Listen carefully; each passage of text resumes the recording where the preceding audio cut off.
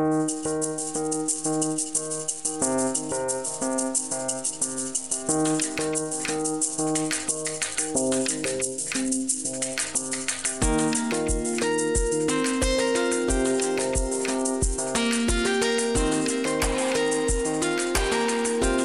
this episode of Upon Further Review, does baseball spring forward or fall back? The NBA media community says goodbye to a beloved colleague, and we speak with the chair of the Sports Medicine Advisory Committee for Arizona, Dr. Kristina Wilson. Welcome to Upon Further Review, your bi-monthly snapshot on COVID in the world of sports. I'm Ty Henry. And I'm Matt Zemek. Matt, we got some interesting news today, starting with the Arizona Cactus League. The 15 Major League Baseball teams that are part of the Cactus League have been sent a letter from the Arizona Cactus League asking to postpone spring training because of COVID-19. Dateline from Mike Oz from Yahoo. It's an article. Will Major League Baseball start on time in 2021? That's one of the big questions surrounding the game now that we're on a month out from normal spring training report dates. Arizona Cactus League, home to 15 Major League Baseball teams and home to one of the highest infection rates in the country, sent a letter to Major League Baseball with support from local mayors and city managers asking that spring training be delayed this year as the COVID-19 pandemic still rages in Arizona. To be clear, Cactus League itself has no say over when MLB decides to start spring training, but the Cactus League and its host cities are trying to present a unified opinion that they don't believe spring training would be safe in February. Matt, you know, and I know, you know better than I, having lived in the Valley most of your life, how much the Cactus League means to the state of Arizona. For them to put out this letter, things must be really serious. They must have some serious concerns because this will have a big impact on the coffers. Yeah, huge. And, it just reinforces the point that, can our society, can its various institutions and major cultural pillars such as baseball and such as spring training in Arizona, also Florida, can we go for a short time without the things that we've come to depend on, that we've come to enjoy? Can we deal with short-term pain, or is even short-term pain too much for us to both emotionally and economically handle? And, given that Arizona is one of the worst spots, not just in the United States, but in the world for COVID-19, and given the lack of COVID relief, state and local aid, it just seems that we're in a position where the responsible thing is indeed to delay spring training because we need a COVID relief package.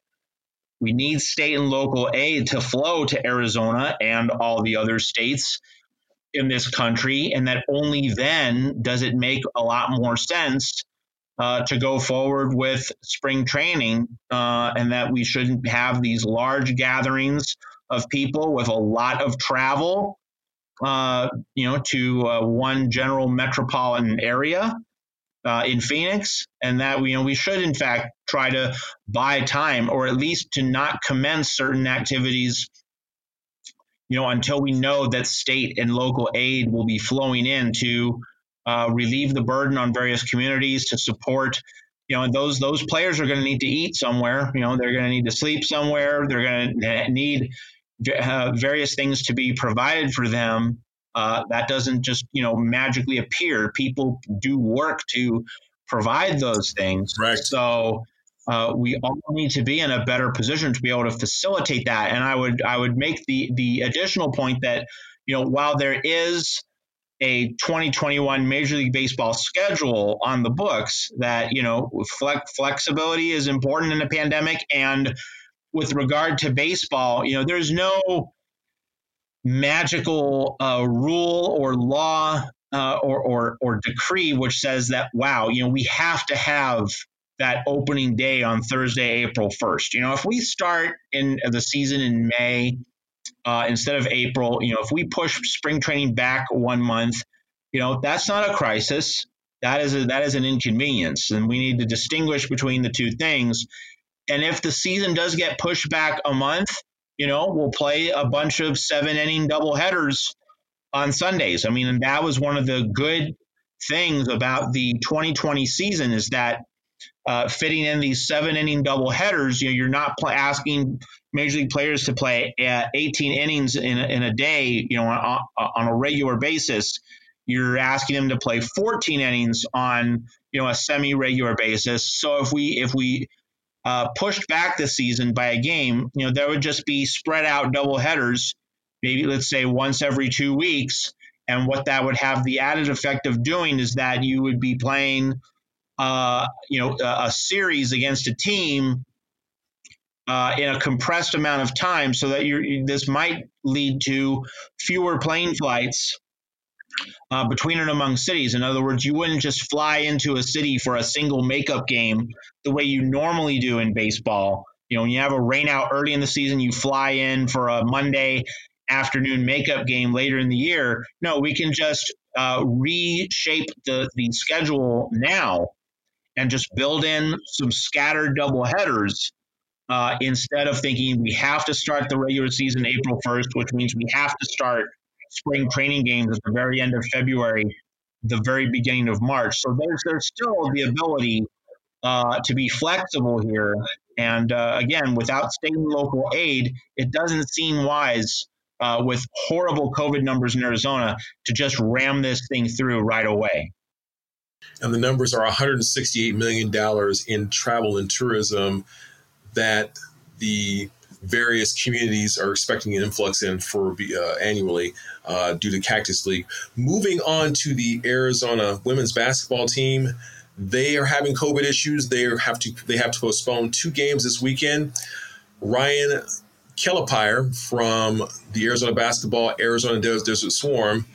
COVID-19 issues have halted 2 more Arizona women's basketball games as the program announced late Tuesday night that its road games versus UFC and number 5 UCLA on Friday and Sunday, respectively, have been postponed indefinitely.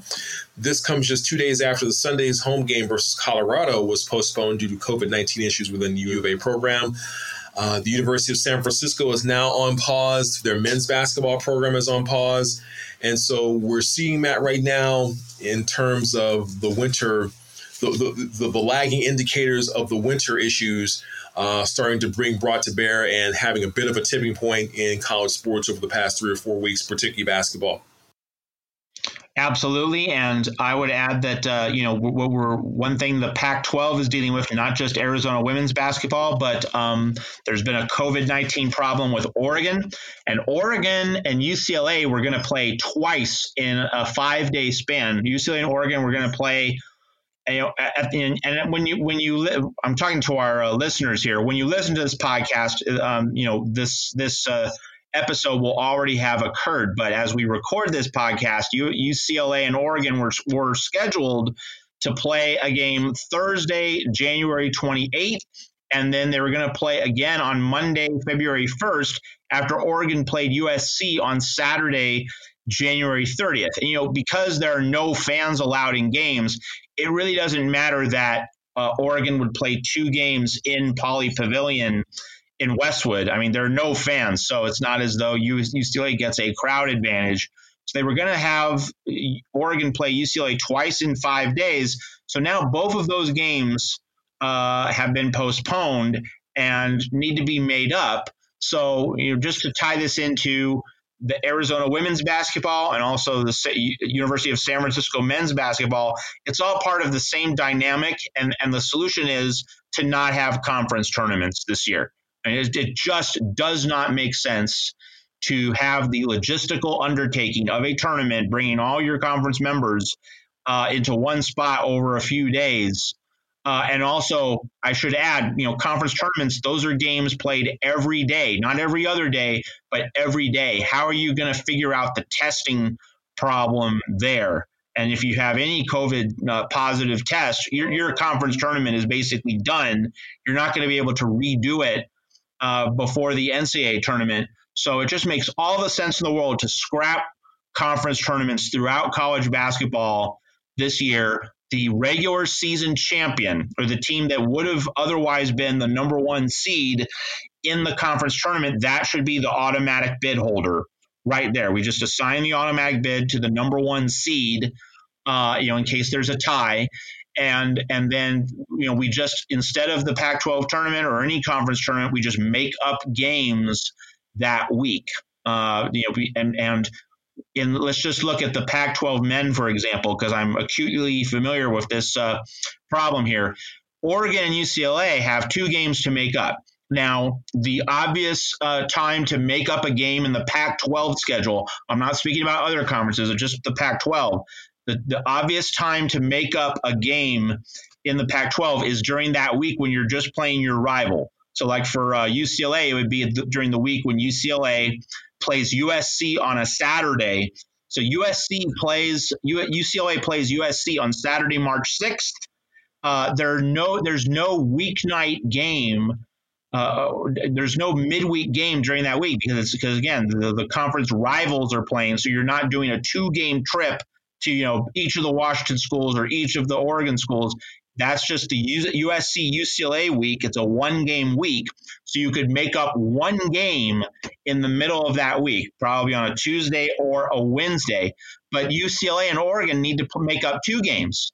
So you're not really going to ask them to play a Tuesday and a Thursday and then have them play, against other opponents on Saturday. That's a really heavy lift at the end of the season. It's much easier to just scrap the Pac-12 tournament. You would have UCLA and Oregon make up 1 game on, Wednesday, March 3rd.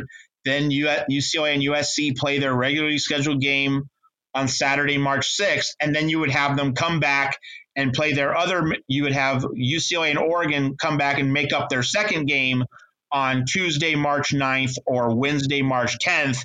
And then there's no Pac-12 tournament over the weekend. So those teams are fresh for the NCAA tournament. They can then also, quarantine and just observe healthy practices before the NCAA tournament and the trip to Indianapolis. So it really seems on a logistical level like an increasingly easy call to scrap conference tournaments, make up your games that week in a spread out fashion. It just seems like the obvious solution throughout college basketball.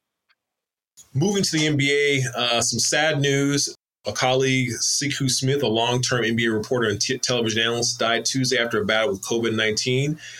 For those of you who may not know the name, you've probably seen him on NBA TV alongside Steve Smith and Isaiah Thomas from time to time, talking about some of the games that were going on. You may not have recognized him, but he's a long-time NBA reporter, native of Grand Rapids, Michigan. Smith went to college at Jackson State in Mississippi before starting his career at the Clarion Ledger in Jackson. He went on to become a fixture in the NBA universe, first as a beat reporter covering the Indiana Pacers for the Indianapolis Star and the Atlanta Hawks for the Atlanta Journal-Constitution before joining Turner Sports in 2009. This from Tim Bontemps of ESPN. So the sports media community impacted directly here with COVID-19, Matt, with Siku Smith passing away after a long battle. He's the same age as me, and it's sort of jarring here. It's very jarring, and prayers to him and his family. And I don't have a lot to say here. It's very simply, Ty. It's a reminder of how real this thing is, and that if there's anybody who still doubts the necessity to practice considerable degrees of vigilance, whenever it hits really close to home. Hopefully that's an eye-opening moment for people so that, they exhibit increased vigilance in their lives if they haven't been exhibiting vigilance to this point. And, we can talk about the inadequacy of the government's response locally and federally, which is absolutely true. But nevertheless, it is best if we all do our very best, ourselves to exhibit a maximum of vigilance, because you never know when this is going to hit really close to home. And I'd like to end on some good news here, a positive story from Joe Davidson of the Sacramento Bee. We just had our first sporting event sanctioned by this California Interscholastic Federation occur this year. It was a cross-country event, and a couple of excerpts here. The first high school sporting event sanctioned by the California Interscholastic Federation to take place within the Sacramento region in 10 months happened in El Dorado County, a cross-country meet between 4 programs. Cross-country is now allowed in the state's most restrictive color tier, purple, and runners were mentally in the starting position of the race since they had found out 2 days earlier that this event would in fact happen. Never mind. Here's a good quote here that just shows you how people were chomping at the bit and how much joy just comes from a small event, right, Matt? The expressions on the runners said as such with a sense that it wasn't important who won the races. It was important that the student athletes had a chance to compete, to be in official uniforms, to be teammates. This race was a reward for months of conditioning and stop and start uncertainty if press sports would ever get off the ground this academic year. Parents representing each school sat in their own sections in the stands, socially distanced. Everyone had masks. Some mothers and fathers spoke of relief and joy of watching their child in an actual event. They took time off from work to see this. Some spoke that the mental toll on their teenagers was concerning, that activity and a sense of normalcy was needed. One mother said, "I'm so excited to see this that I could just cry." And she was in a rush and didn't give her name. "I can't chat now. I want to watch her go." And to give a shout out to the two winners, Ava Meyer of Oak Ridge won the girls race, and Coleman Tobin of El Dorado won the varsity race, the boys varsity race. And cross country, outdoors, it was snowing, people were distanced. And I think the athletes did have some sort of mask on. So this is sort of striking a balance here, but good human interest story and good for the people of that community. Very much so. And I think the appropriate thing to say here, Ty, is that when we talk about mental health among young people and mental health in athletics at the high school and collegiate level, the mental health of, risks or mental health problems associated with not being able to play the sport that you love, not being able to pursue an athletic career, the more a young person's athletic identity is attached to, rising in a structure, and being able to play big time college football or a revenue sport, to make it financially and escape poverty in some instances. The more that opportunity is denied, the more severe the mental health outcome is generally going to be. But when sports is just about the sheer joy of physical activity, the fun of participation in an activity, when it's reduced to that level, and reduced, I'm saying just like the pressure is being reduced, not the value being reduced. But when sports are simplified and it's just about, the joy of doing something, and there aren't these external economic or social pressures, then, that's a situation in which mental health, holistic well-being can flourish. And I think that's a very important takeaway from this story.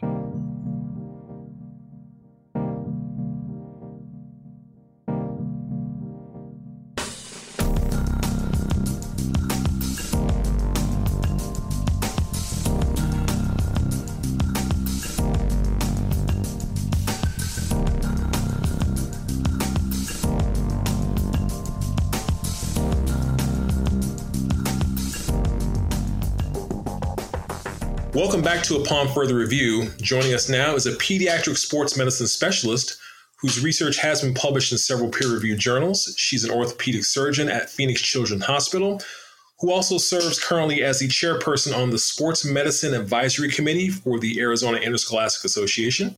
She's Dr. Kristina Wilson, and she's our first medical expert to join us on our podcast. Thank you for joining us, Dr. Wilson. Thank you for having me. It's a pleasure to be here.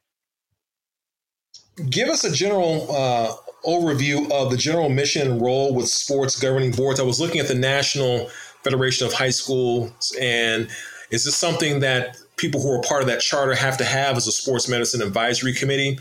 And this, the follow-up question to that is, give us an idea of what your general mission was in a general sense in a pre-pandemic world, and how that has changed over the past 10 months or so, particularly your workload.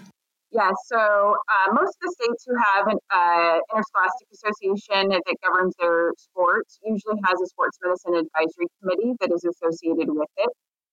Arizona has a very active sports medicine advisory committee. Every state is a little bit different on how they structure that. We've been very active working with our interscholastic association for about the last 12 years or so.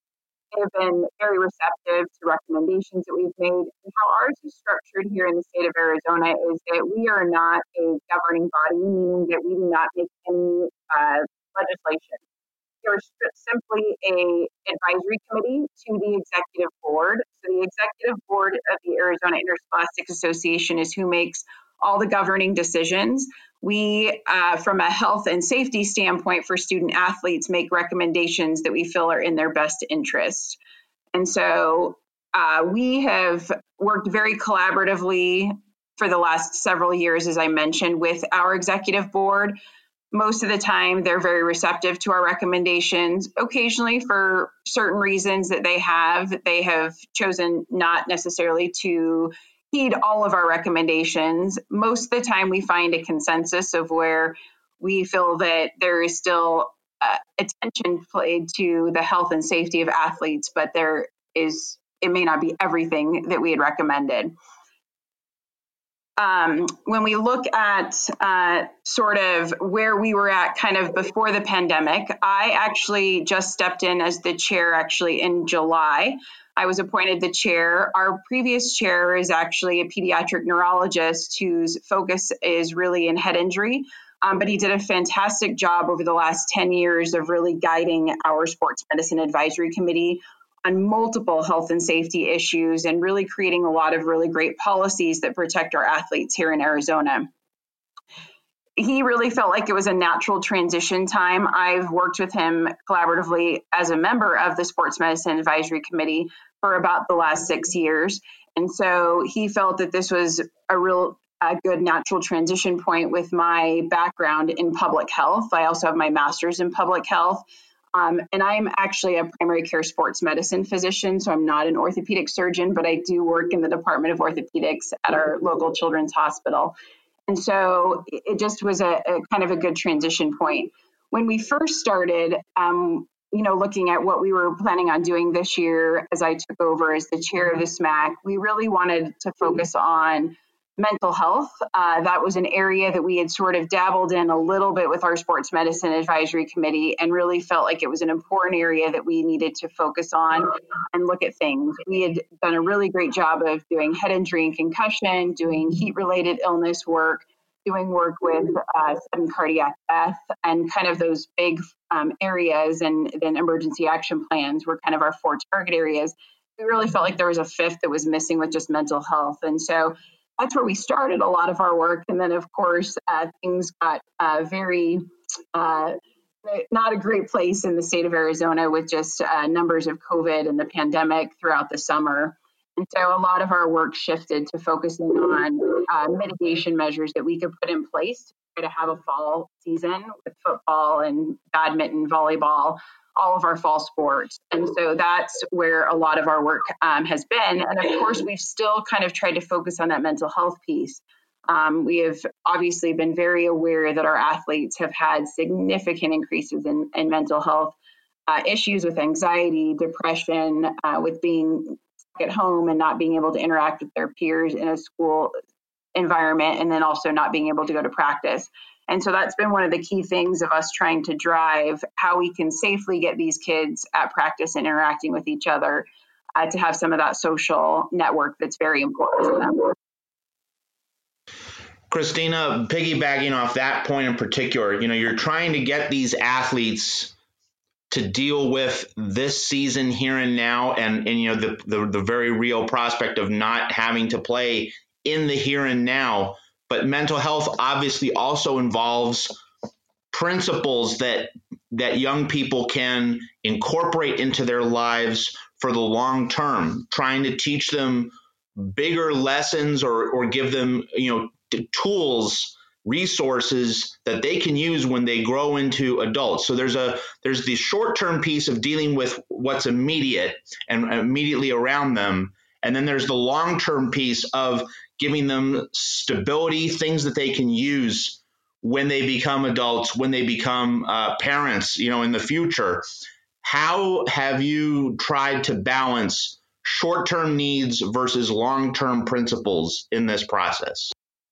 That's a great question. I think that's always the challenge that we have. I think one of the biggest things, sort of what you're alluding to, is with the long-term health and well-being and building those things, is something that we on the medical side call resilience. And I think it's always been a focus, especially in youth and pediatric patients, is teaching them how to be resilient. In many ways, it's almost harder in the pre-pandemic world to teach kids who have never faced adversity before in their lives resilience. And so, we kind of try to find the silver linings in the pandemic sometimes. And so I think one of them is, this is for many kids the first time that they've ever faced, adversity. When you look at not being able to participate in the sport that they've grown to love. For many athletes, it's not until the first time they ever get a pretty catastrophic injury or get hurt. This has been kind of universal across the board, which has been very interesting, because when we have one athlete who gets hurt, the rest of the team doesn't understand and can't relate to them, and they really feel isolated. This has been different in that it's everyone who's affected. And so it's kind of been more this group dynamic that we've been able to intervene with those athletes and talk to them about coping mechanisms and strategies and ways that you can find something else that you can do that you're still passionate about that's, safe in the meantime, or how you can still exercise, and really teaching them those life skills of how to adapt, which, adaptability is huge in helping to prevent a lot of mental health as an adult. Those are some of the strategies that we teach all the time. And so we try to even encourage coaches to be a little bit more flexible and adapt, and to teach those kids, their athletes, those lessons by modeling those things that they're doing. And so that's been one of our big focuses, is instead of, giving in to sort of the public outcry and the frustration of things, is really teaching the kids through their example how to model what they can do long term. Dr. Wilson, piggybacking off of that, it's been well established over the course of many decades that sports participation, particularly in the latter teen years, is a mitigator for many pathologies: depression, teen suicide, toxic relationships, teen pregnancy. And you're getting some on-the-job training here, or some real application of you're putting this to the test, as it were, with these athletes who are not able to participate at the level they expected. So in terms of managing expectations, have you seen, what have you observed in terms of resilience training with these athletes in practice over the course of the short sample size that you've been able to gather information on in preliminary findings, as to how they're resilient and how they're being able to kind of forestall some of these pathologies and some of these mitigating factors? I think many of us have been really impressed with actually how resilient kids are. I don't necessarily think that they're, victimized in this situation. I think that they oftentimes just, when we listen to them and hear them and what they're going through, them being able to talk through those things, I think really has helped. I think that they've been much more flexible with sort of things that are going on. Obviously, they've been just as frustrated when things have gone back and forth about, you can play now, or it's going to be another 2 weeks before we're going to let you play, or we're waiting for these things to come down, or we're going to now have a mask mandate we're going to give to you. But the thing that we've heard numerous of our kids say is, they just want to play, and they're like, we're willing to do anything. We're willing to change, how we do things. We're willing to have less, contact time at practice. We're willing to train outside. Obviously, we live in Arizona, and central Arizona is very warm in the summer, and we had football teams that were like, we'll move the weight room outside, and the kids were like, we'll do this. And so it's been really interesting to see that the youth population has been much more creative with sort of, well, could we do things this way, or can we do things that way? And I think that that's been reassuring to see. I think that kids really have some natural resilience. It's just us kind of taking a step back as the adults and trying not to project sort of our frustrations and feelings on them, and letting them, celebrate in those successes or those things that they find that they can do. And we've listened to them on suggestions of how we might be able to do things differently, so that we're still protecting, their family and their community and their health and well-being, but allowing them to do what they want to do, which has been the resounding comment back to us, we just want to play. And so finding ways that we can do that, they've been just as creative and probably more creative in some respects of ways and be willing to do things that others have just, it's been more of a frustration and just fighting back, where the kids are like, that's okay. We obviously instituted a mask mandate about a week and a half ago, and some of our teams had already been practicing masks in anticipation of that. And many of the kids have said, you know what, it's uncomfortable and it's not what I would like to be doing, but it's not that bad.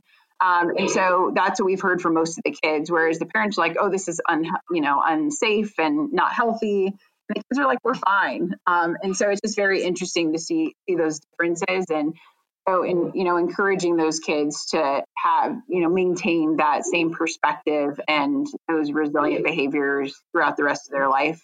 And we've been trying to do that through modeling through their adult mentors, which for many of them are their coaches and their athletic trainers in that medical community. Kristina, what's been your experience of how you've been working with various high schools? And when I say various, I'm talking about, the kind of the income level of the student body and the level of development in the given area. Like, Brophy and Chaparral are very different from South Mountain and other schools. Have you been having to work at schools in more economically depressed areas, or is your advisory role kind of like a 40,000 feet where, you're trying to just implement some consistent standards? What has been your experience in terms of how you spread around your consultation and your input? Yeah, so that's kind of the two roles of my life. So my role is that with the work that we do with the Sports Medicine Advisory Committee is really to implement standards that can be implemented across all of our member high schools. And so, there are almost 300 member high schools, and some of them are, as you mentioned, are in very metropolitan areas, very affluent areas. And other of our schools are on the reservation or in very remote areas of the state that don't have a lot of access to resources. And that's been one of the true challenges from the committee and that 40,000 foot perspective is how do we make suggestions and require mitigation measures that can be universally applied, because the AIA really serves as a level playing field for all athletes. The club world can do what they want to do. They pay to play. But in the AIA world, that's the academic world, we've really got to make sure that this is universally applicable and that we're providing equity in sport, which is another huge thing that we're dealing with in the world right now. And so that has been the true challenge there. We talked about many things. There were many schools that suggested, well, we can test all of our athletes. And I said, that's great. You can test your athletes. But, in some of our more affluent communities, and you have access to that, and you can get results and back before you're playing games. But how are we going to implement that on the reservation where they can't even get people who are symptomatic tested, and get results back quickly? Or in some of our more remote areas where they're, it may be an hour or 2 hours where they have to drive to a clinic to get tested. Or looking at vaccination as we're able to kind of roll that out, for the later seasons, hopefully the fall, or, looking in that pediatric population. And so those things, not even among healthcare workers right now throughout our state, it has not been an equitable distribution of availability for getting vaccinated. And so we're working through all of those things, I think, collaboratively, and that makes it hard.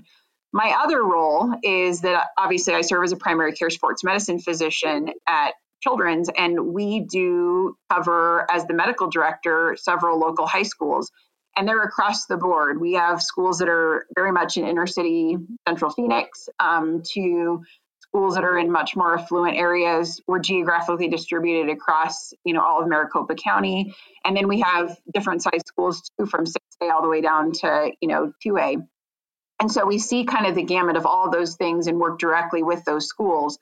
And what I will say is there's definitely been a different approach, and there are different driving factors for which schools and athletes, and the parent sentiment want to be playing sports and which ones don't, or which ones, are very good about implementing all the mitigation measures and, other schools that have been maybe not as rigid about implementing mitigation measures that we've recommended. And it's interesting when we look at many of the inner city schools where those communities have been hit very hard by people being affected and getting very sick from COVID-19. Those communities have been much more willing to delay seasons or to even not have a season. Some of them even made the decision to cancel their season, despite the AIA reversing their initial decision to cancel the winter season. Some of those communities still chose to do that. And, many of the reservation schools did as well, where they have been impacted much more greatly.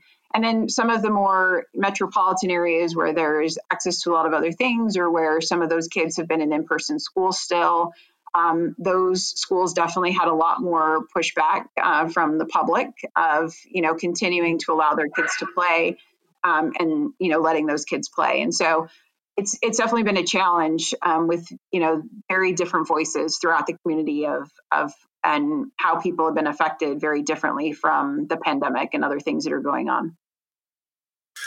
Dr. Wilson, you brought us straight to where the rubber meets the road, where the science and the medical community meets what Tip O'Neill used to say is all politics is local, right?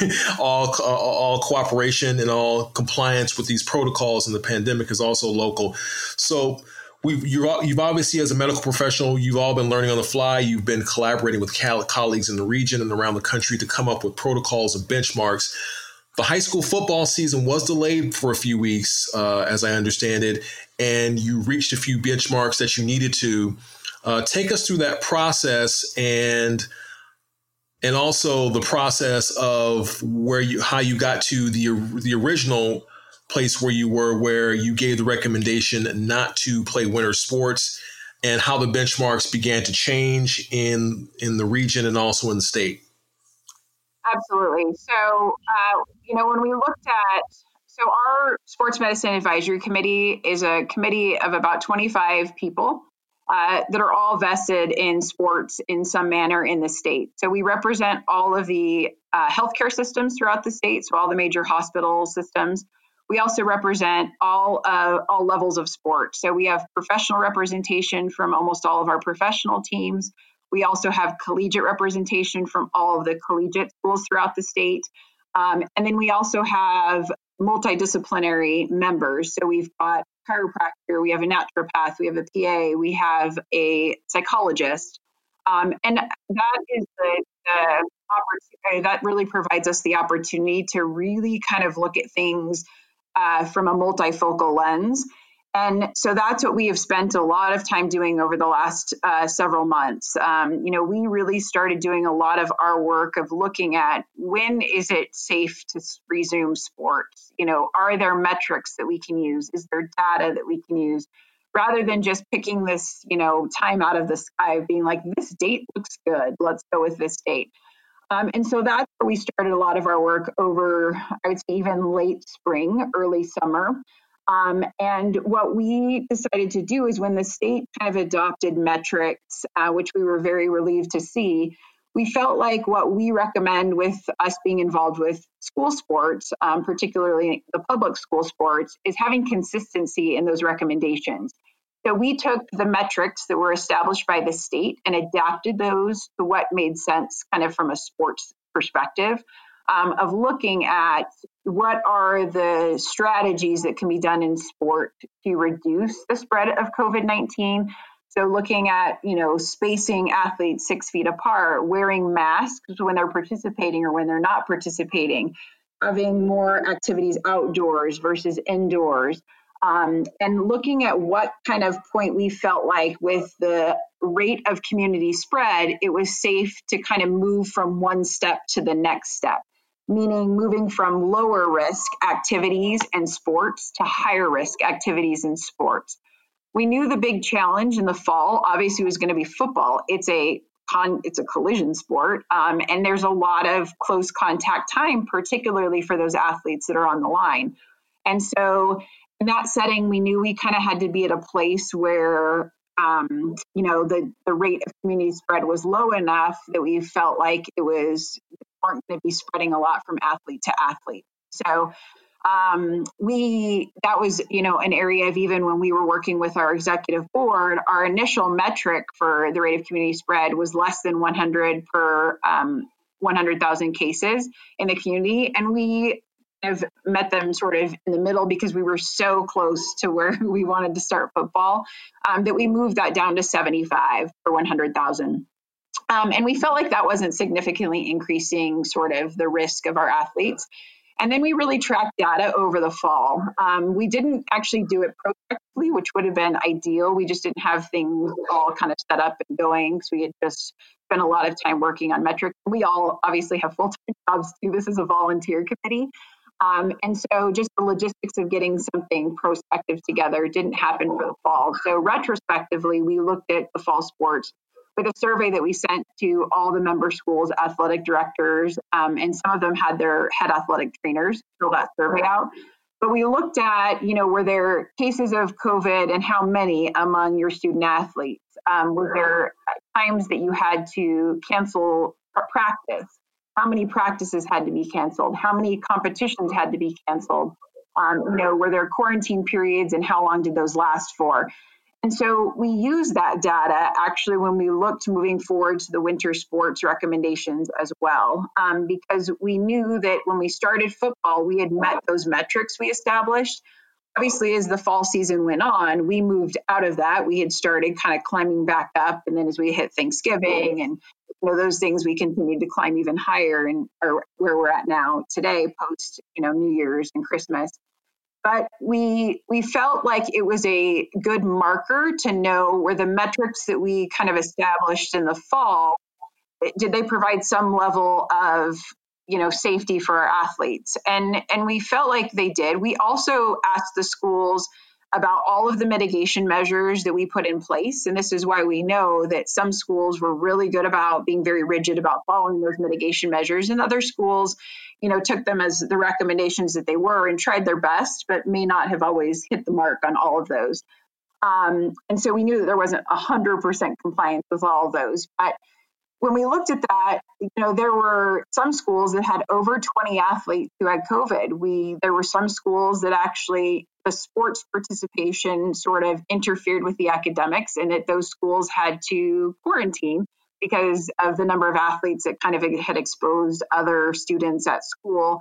And so with that, and with the numbers being so much lower, we didn't feel like we should alter those metrics at all to start the winter sports season. And so our recommendation then, as we put forward to the executive board several weeks ago, was to not resume winter sports or any sports until we met those metrics that we established late last summer for fall sports. Those we meant for every sport across the board. And we felt like, based on the data we had from our survey, where we had about a 70% response rate from our athletic directors, that really gave us the sort of the knowledge to know that it worked, to a good extent during the fall, but we didn't have room to make those metrics any less, stringent than they were, and that we really needed to be back at those numbers before it was going to be safe for us to not be a contributor to what is going on in our state with the pandemic right now, rather than being part of the solution instead.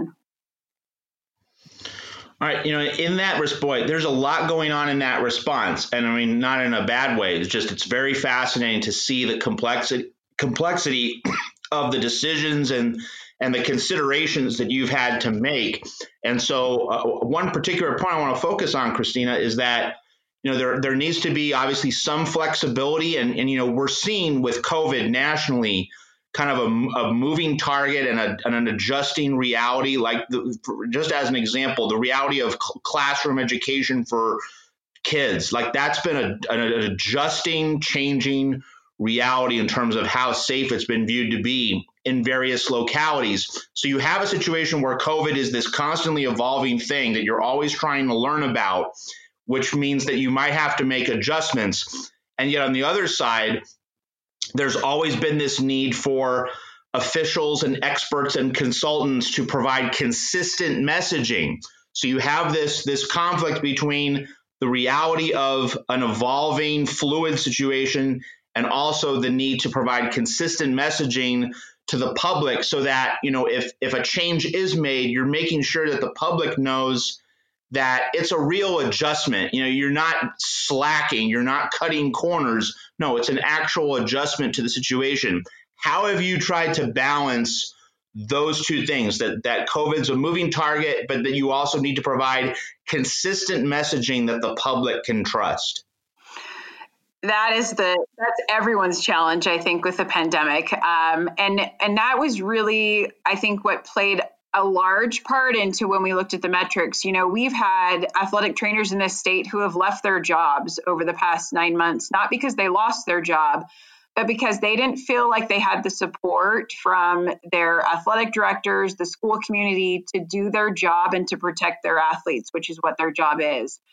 And so what we really felt was very important is that, we agree that we don't know a lot about some of the things with COVID. We don't have great data to show that with high school sports participation, it's contributing with this many cases, or, these athletes are going home and then they're getting family members sick, and those family members may be using hospital resources or other things.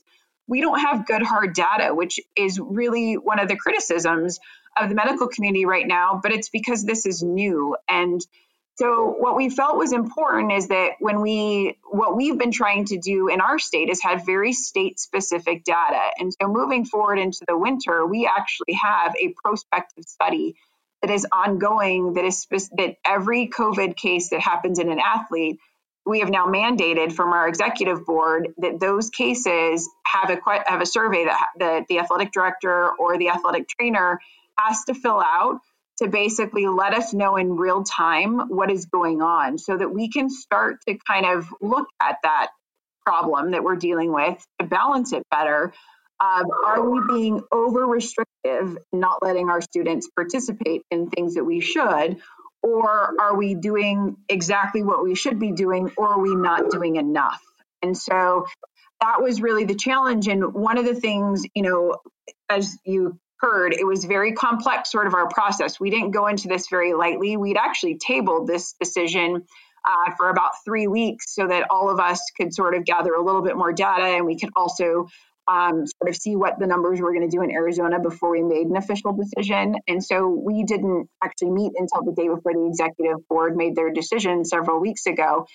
And one of those, when we look at those things, we very much wanted to make sure that the messaging we're giving the community is consistent. So when we looked at this data from the fall, we found that what we did was what needed to be done at that time. And so we felt that our metrics were actually pretty accurate for where community transmission, hospital utilization needs to be in order for us to have a safe environment for our student athletes to be participating, and for them to not, be spreading COVID amongst each other, taking it home to their families, or for those kids who are in school, taking it to other kids who are also in school because they have to be, because they're in an in-person environment, and then them bringing it home to their parents.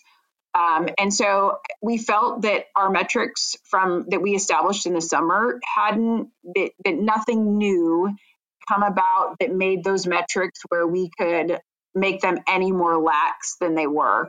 And so we stood by those to really, in many ways, maintain that consistency, because we felt like we were somewhat successful in the fall, and that if we made the metrics any less, that we wouldn't be as successful, particularly with, how prevalent COVID is in our communities right now.